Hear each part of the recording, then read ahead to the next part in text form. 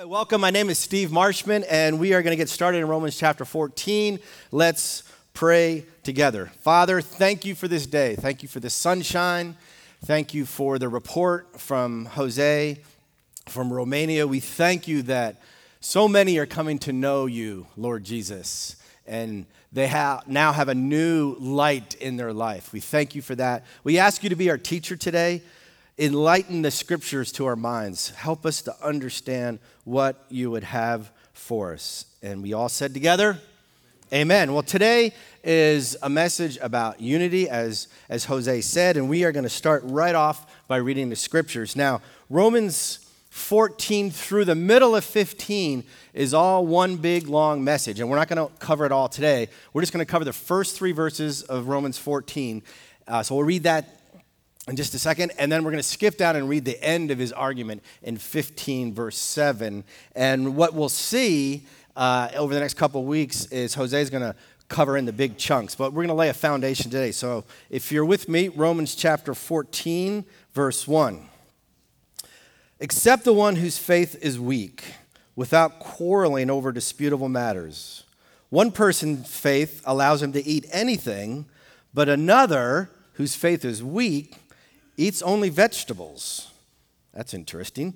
The one who eats everything must not treat with contempt the one who does not, and the one who does not eat everything must not judge the one who does, for God has accepted them. And then skip down to chapter 15, verse 7 with me.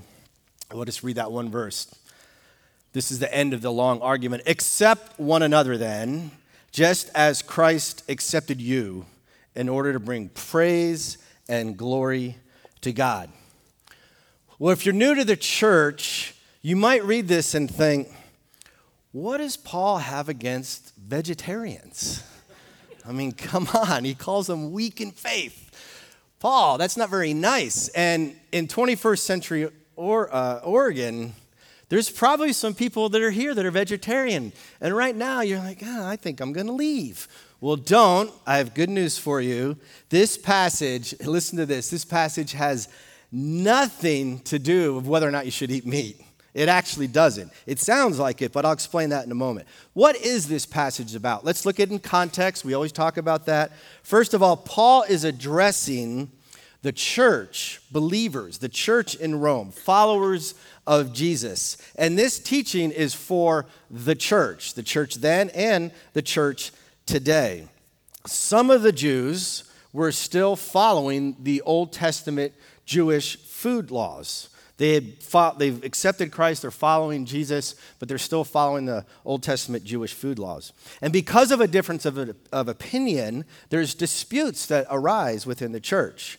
Now, to really understand what's going on here, you don't need to turn there, but we need to think back to the beginnings of Romans 12. Remember, that started this big second half of Romans. And in Romans 12, the first couple verses, Paul says this: do not conform to the pattern of this world, the earthly world, but be transformed by the renewing of our minds. So in this passage, what we're going to get from Paul is a real-life case study on how we are to renew our brains, renew our minds, and how we're to actually live together and deal with real-life disagreements.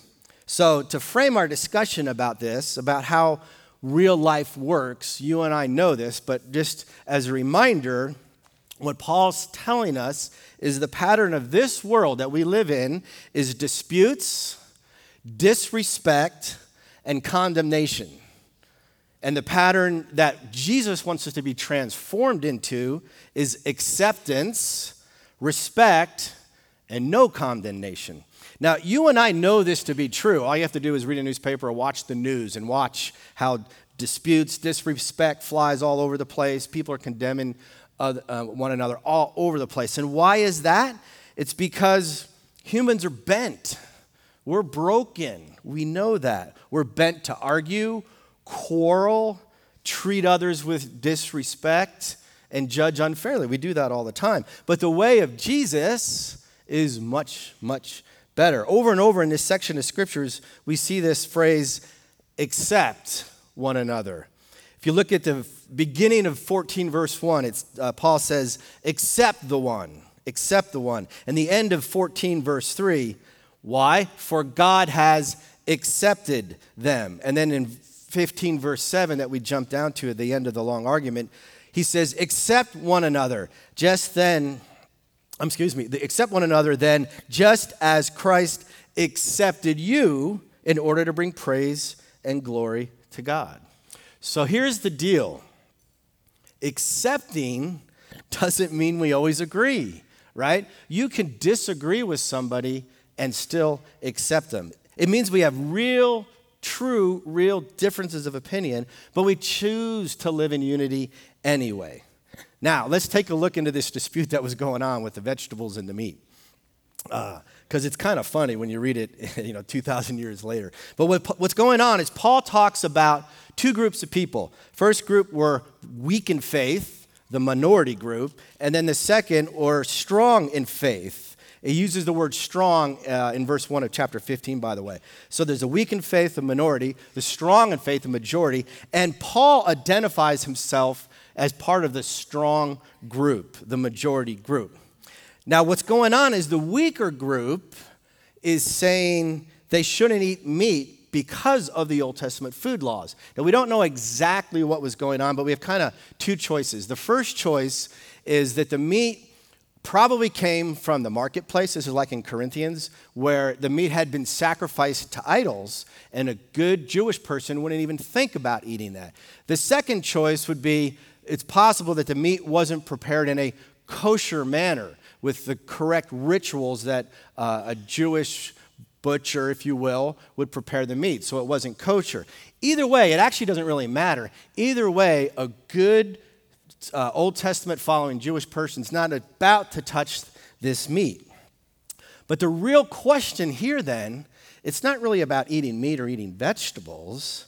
It's about this. How does the Old Testament apply to Christians, whether it's first century Christians or 21st century Christians?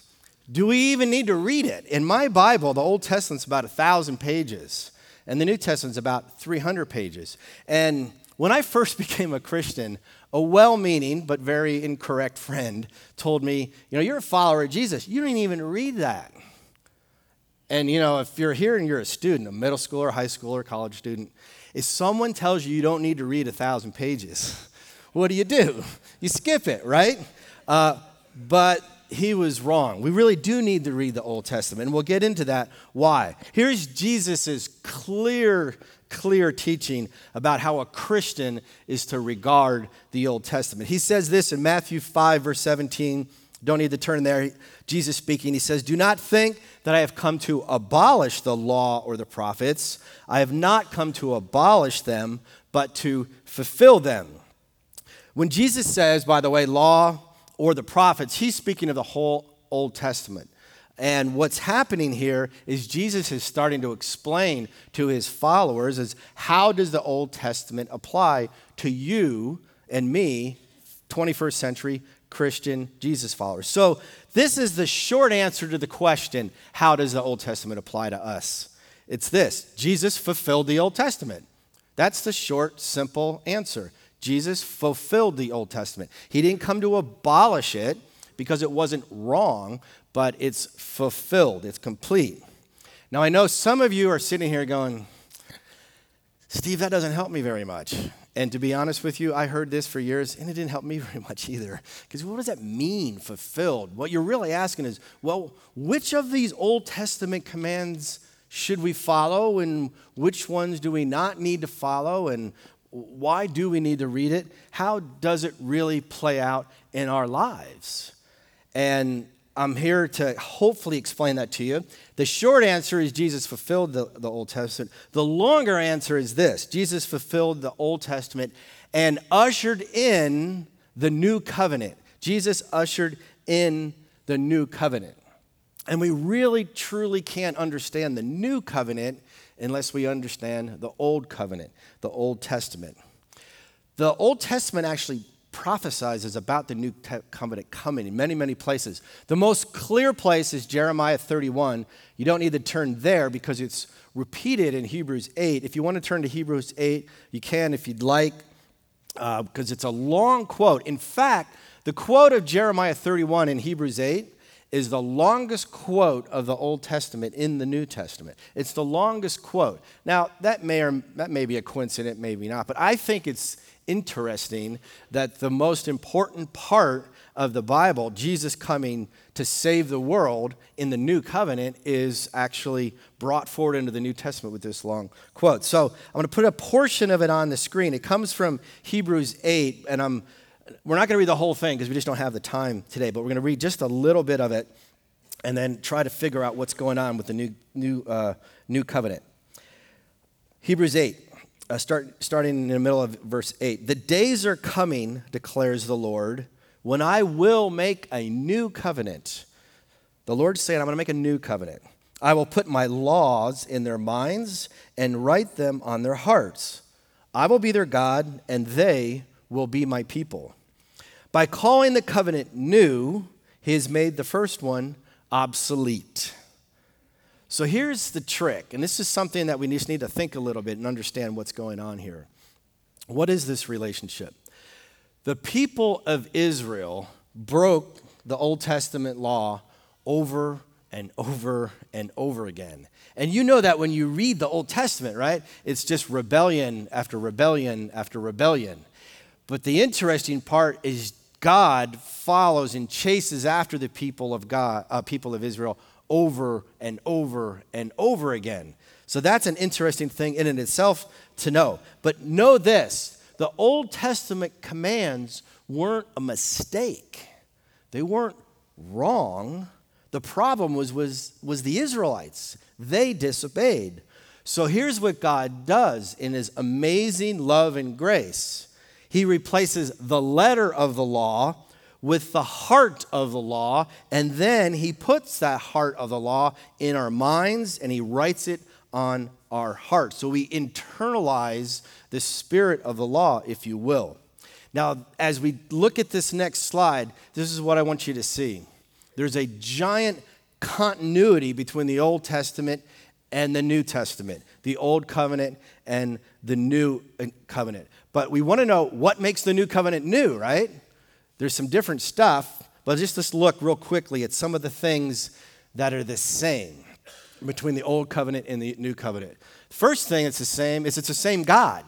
There is some bad theology that you hear every once in a while that the God of Old Testament is different than the God of the New Testament. That's absolutely wrong. It's the same God. Yahweh is Yahweh, Old Covenant and New Covenant. It's the same relationship all throughout the story of God. From Genesis 1 to the end of Revelation, God repeatedly says, I will be their God, and they will be my people.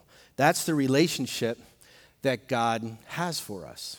It's also the same salvation by faith in the Old Testament, in the Old Covenant.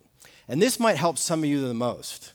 One of the questions I get asked all the time is, if we say you're saved by grace through faith in Jesus, if it's Jesus that saves us, how does somebody in the Old Testament get saved? Jesus hasn't showed up yet. Well, how does somebody in the Old Testament get saved?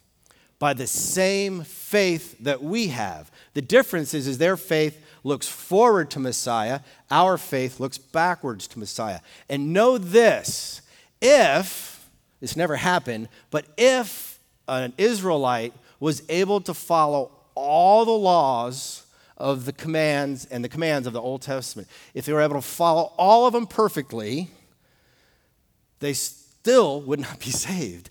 The commands and the laws of the Old Testament were not meant for salvation. Faith is the only way to be with God in the age to come. That's the only way. And we get this mistaken thing that if they had only followed the laws, then they would be saved. No, that's not true. The reason why God gave the people of Israel all these laws is to show them how to live as they entered the promised land. And it was for their good and how to live in a new land. And we don't have time to go into all that. But what we want to do now is what's different about the new covenant? What makes the new covenant new? The first one is that we now have a new and superior high priest. If you remember in the Old Covenant, the high priest entered the Holy of Holies once per year. And that person was a man. He had to go through all sorts of sacrifices and rituals and cleanings to be in the presence of God for one moment of one day. Now we have a new and superior high priest, and his name is Jesus, and we could be in the presence of God every single day. That's mind-blowing. We have a new final sacrifice, that's Jesus. So it's interesting that the high priest is also the sacrifice, the once for all sacrifice. So we don't have to sacrifice. You notice we don't sacrifice goats and lambs in here? I mean, we do have barbecue, but that's not what's going on, right?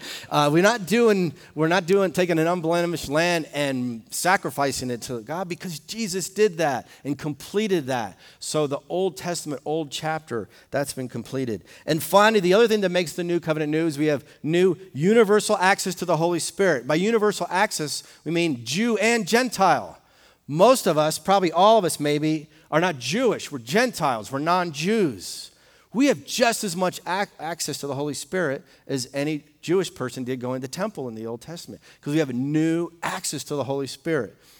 That's what makes the new covenant really absolutely off the charts amazing. So this new covenant, when did it get established? When Jesus died on the cross. It completed all the law and the prophets of the Old Testament. So we no longer have to wonder, how does the Old Testament apply to Christians? It absolutely applies, but the stipulations of it we don't have to follow like Jewish people did, because Jesus came and fulfilled all of that. So we don't have to worry about what we eat. All foods are clean, says Paul and Jesus. Even that meat that's not prepared in a kosher manner, we can eat it. But notice this. This is super, super important. Paul was probably one of the smartest theologians that ever lived. He didn't make this big argument, and he didn't come up with this brilliant argument of why you don't have to eat meat. He says this. He says, accept one another as Christ accepted you. He goes big picture on them. Specifically, Paul says this.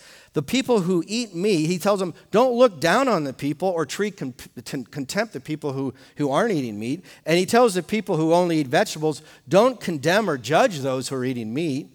This is a call to unity.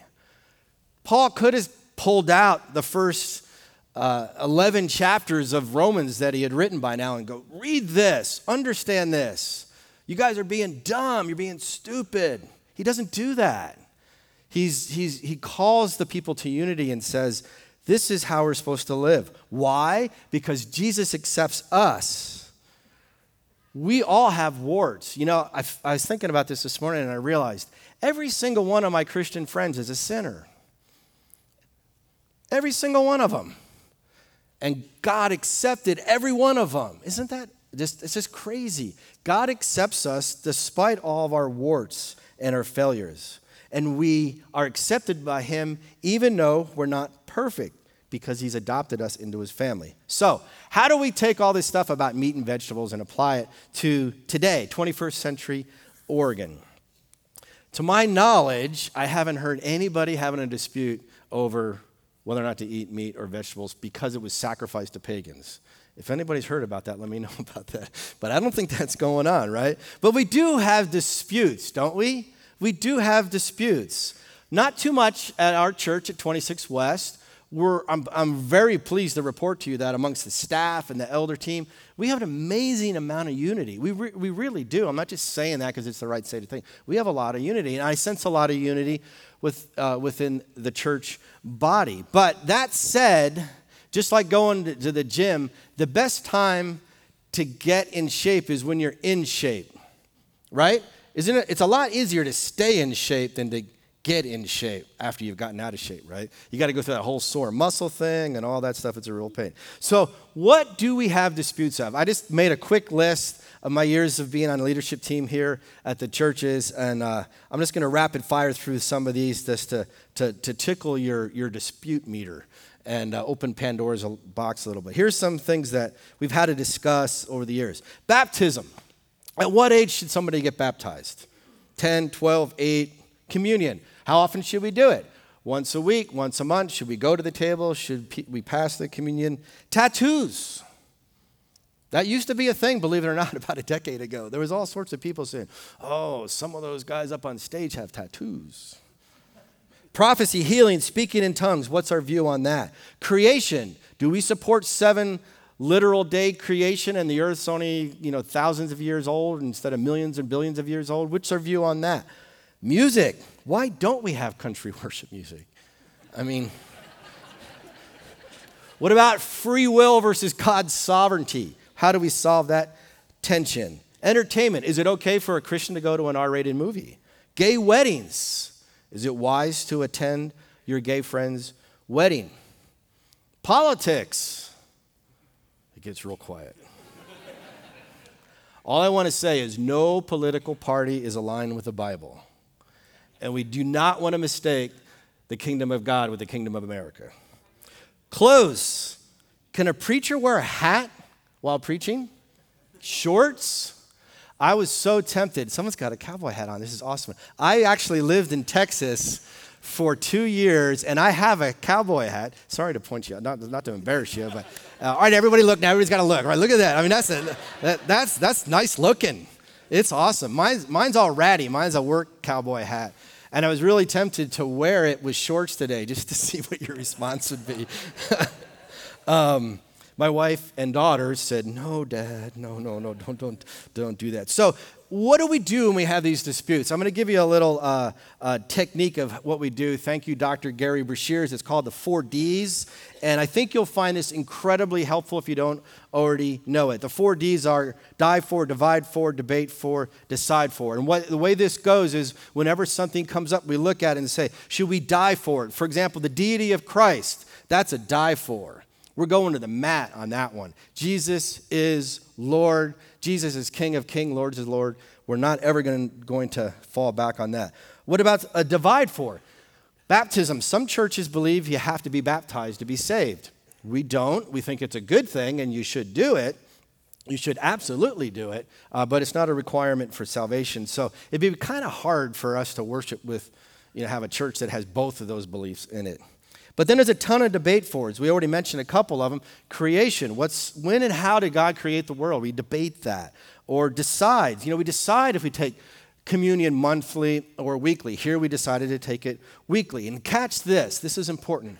Our goal as church leadership is to push as many things down the list as we can.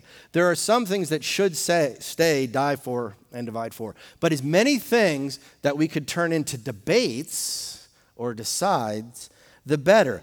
That's what Paul did in Romans 14. I said it was a real-life case study, right? He could have made the meat, vegetable thing, which was really, do we follow the Old Testament food laws or not? He could have made that divisive. He could have raised that to the divide for level. But he didn't. He stated his opinion. He's in the strong group. He believes you can eat the meat, but he didn't make it divisive. He made it a debate and let people talk it over. And look, 2,000 years later, it's not a big deal for it. Specifically, Paul tells us a few things when we have disputes. He says this: don't look down on others or treat them with contempt. Don't condemn or judge others. Instead, accept them as Christ accepted you. See, in any dispute, often there's a mainstream majority opinion and an outlier opinion. And if you're in the mainstream view, then you don't want to look down on the outlier because they're the minority group. Or if you're in the outlier view or you're in the minority view, you don't want to say, these people just don't get it and condemn the mainstream. So how do we apply that passage, that principle today in our church? How do we accept other believers that we disagree with? And the word here, don't miss this, the word accept literally means, in the original language, it means receive or welcome or treat with kindness. The picture you should have in your mind when you say accept someone is to welcome them into your home with hospitality, to welcome, not just play and just, doing this for show, but literally welcome them into your home. In a word, the Bible word for that is grace, right? Because when we are having disputes with people, we often, we don't feel like accepting them, right? Our emotions are riled up. So we need to pass some grace onto them. And it's because of God's grace that he accepts us, right? Paul says, accept them just the way Jesus accepted you. Well, he accepted you and me by his grace. We don't deserve it, right? Grace is unmerited favor. We do not deserve to be accepted by the Almighty God, but he accepts us anyway. So we're going to take a quick, close look at grace and a few dimensions of grace. And then we're going to try to imitate it. Because Paul says, accept people as Christ accepted you. He's saying, imitate Christ, imitate God. We're going to try to imitate God's grace today.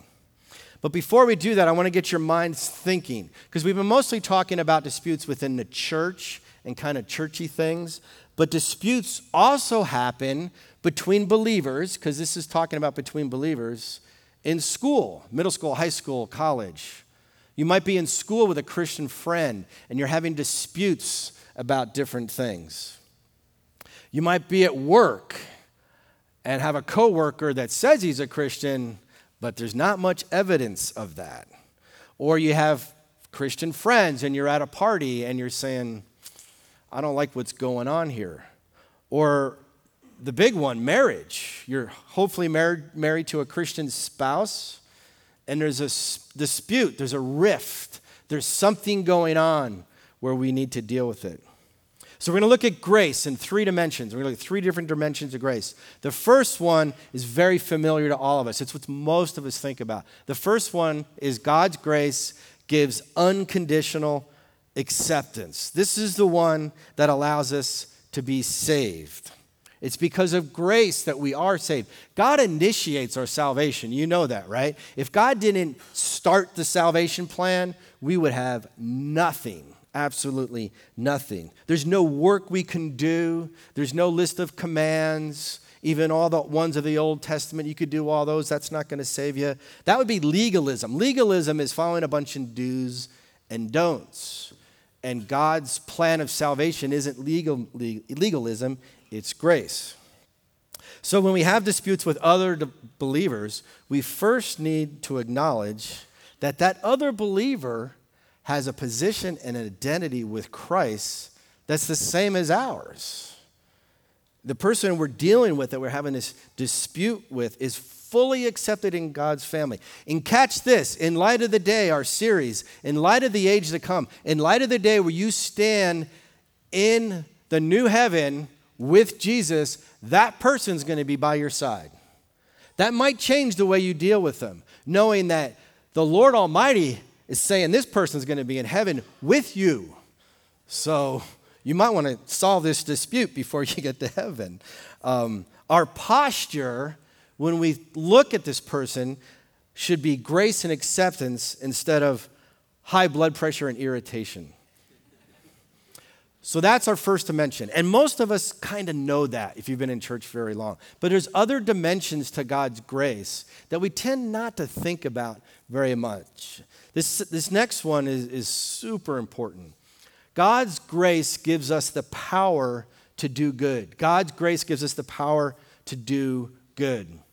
In Acts chapter 6, talking about Stephen, describing him, it says, he was full of grace and power, and he performed great signs and wonders. Where does the power come from? The Holy Spirit. And it's given to all believers by God's grace. Do we deserve the Holy Spirit living inside of us? No. I mean, it's one of the beauties of reading the Old Testament. For the Israelites to get into the presence of God, I mean, wow, it's hundreds of pages in my Bible describing what has to happen, right? Build a tabernacle, do this, build this, wash this, sacrifice this ceremony, and then finally we get into the presence of God. And we have that with us every single day living inside us. That's the power of the Holy Spirit. So, If you have the Holy Spirit, divine helper, living inside of you, could you think of anything else that would be better in solving a dispute? I mean, that's the thing, right? The gift of the Spirit in us. So what actions, and I said, yeah, and I'm not talking about a list of do's and don'ts, but what actions, what love, what powerfully good thing can you do with this person that you're having a dispute with to maybe get some resolution?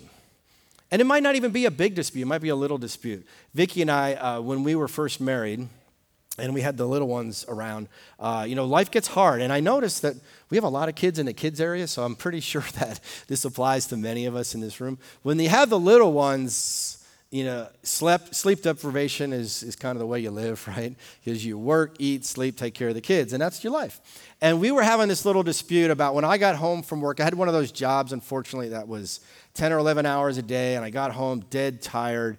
And Vicki was dead tired. By that time, she had left her job and was a stay-at-home mom. And as soon as I got home, she just wanted to give me the 2 kids. And all I wanted to do was take a breath, right? Back in those days, I had to wear a suit.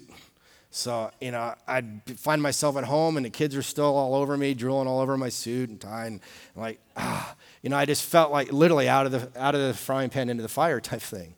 And there was some tension between us. Like, how do we do this? And then we finally realized that, wait a minute, we have the ability to solve this problem.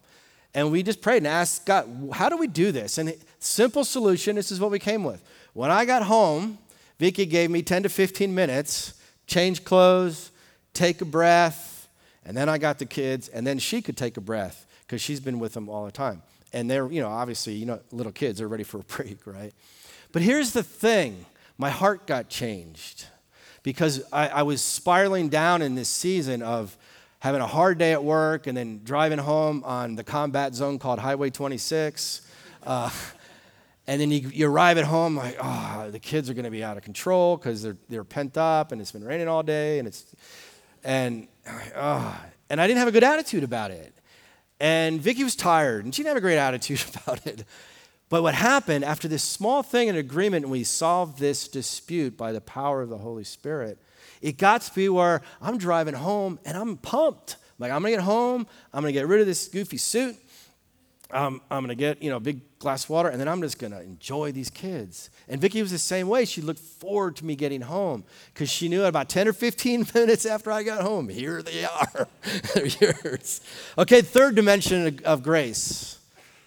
The third dimension of grace is the forgiveness of sins. Do we deserve to have our sins forgiven? No. Why does God forgive our sins? Because he loves us and he fills us with his beautiful grace. Ephesians 1 verse 7 says this, because of Jesus, we have our sins forgiven. In him, we have redemption through his blood, the forgiveness of sins, in accordance with the riches of God's grace.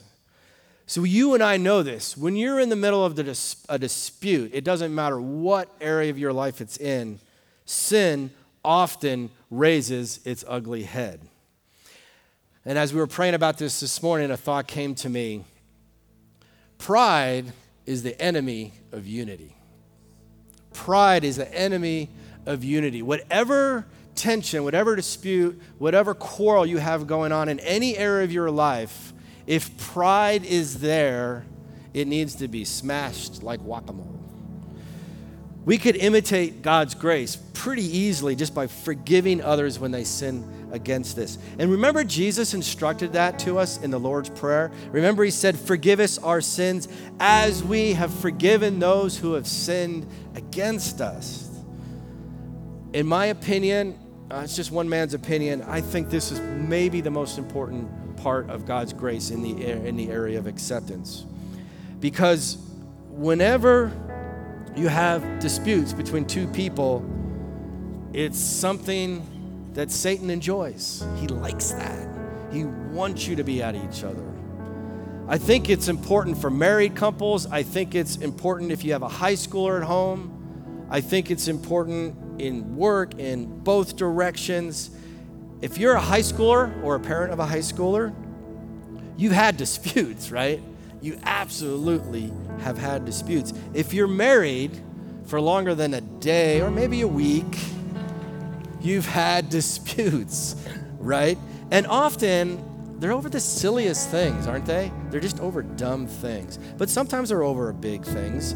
But if there was sin, and there probably was at some point along the road, anger, deception, pride, selfishness, whatever the sin is, a good place to start is to confess, repent, and ask to be forgiven, and then be ready to be the one who actually offers forgiveness with no strings attached. Parents, if you have middle school or high schooler here, and you mess up, the best thing you can ever do to teach that young child how to grow in Christ is to go to them and say, I messed up, I confessed. This is more than I'm sorry. This is like, I messed up, this is what I did, this is how it hurt you, will you forgive me? It goes a long way to growing in Christ. And we do that in our marriage relationships as well, over and over and over again, because we sin over and over and over again. So we're going to do this in response. Go ahead and close up your Bibles. You're not going to need them anymore. The band can make their way up. I'm going to ask just one simple question today. One simple question. As we've talked about unity, as we've talked about God's grace, as we talked about the dimensions of God's grace, has the Lord, the Holy Spirit brought to mind some person? I'm asking you today, who have we not fully accepted? You ask yourself, who have I not fully accepted the way Jesus has fully accepted? There's a good chance there's somebody coming to mind today. And if there is, this is what I want you to do. Pray to the Lord to give you clarity about that situation, to really open up your eyes what's really going on. You may need to go to that person, ideally face to face. That is not Facebook, not email, face to face. Now, if they're 1,000 miles away, maybe you have to make a phone call. That'd be choice 2. If they don't have a phone, then maybe email. But talk to the person, a live conversation, and have this discussion with them. What you're asking is there a way for me to accept this person like God accepted me? Because they're a believer. They're going to be in the new heaven and the age to come with us. Is there a good work you can do for that person? An undeserved good work, just because God's grace abounds and you love them and they love you and God loves them? Or do you need to ask forgiveness or maybe offer forgiveness? I don't know what your situation is, but as we pray and as we worship, ask the Almighty God, who is this person that I need to go talk to? And then be obedient. And if nobody comes to mind, well done, file this away. It's going to happen. I'm not trying to be Debbie Downer. I'm just saying reality, right? It's reality in the broken world we live in. But one day we'll be in the age to come where we don't have to mess with this stuff anymore. When all things are good and all sin is gone. Let's pray together. Heavenly Father, we thank you that you have accepted us. You've fully accepted us to the point where you died for us and we're going to spend eternity with you. And we are so very grateful for that. Lord, help us to treat others the way you've treated us. Help us to accept others the way you've treated us. Help us to find ways through the power of the Holy Spirit to do good for others. Lord, help us to have a spirit of forgiveness, asking forgiveness and giving forgiveness, because you've forgiven us all of our wonderful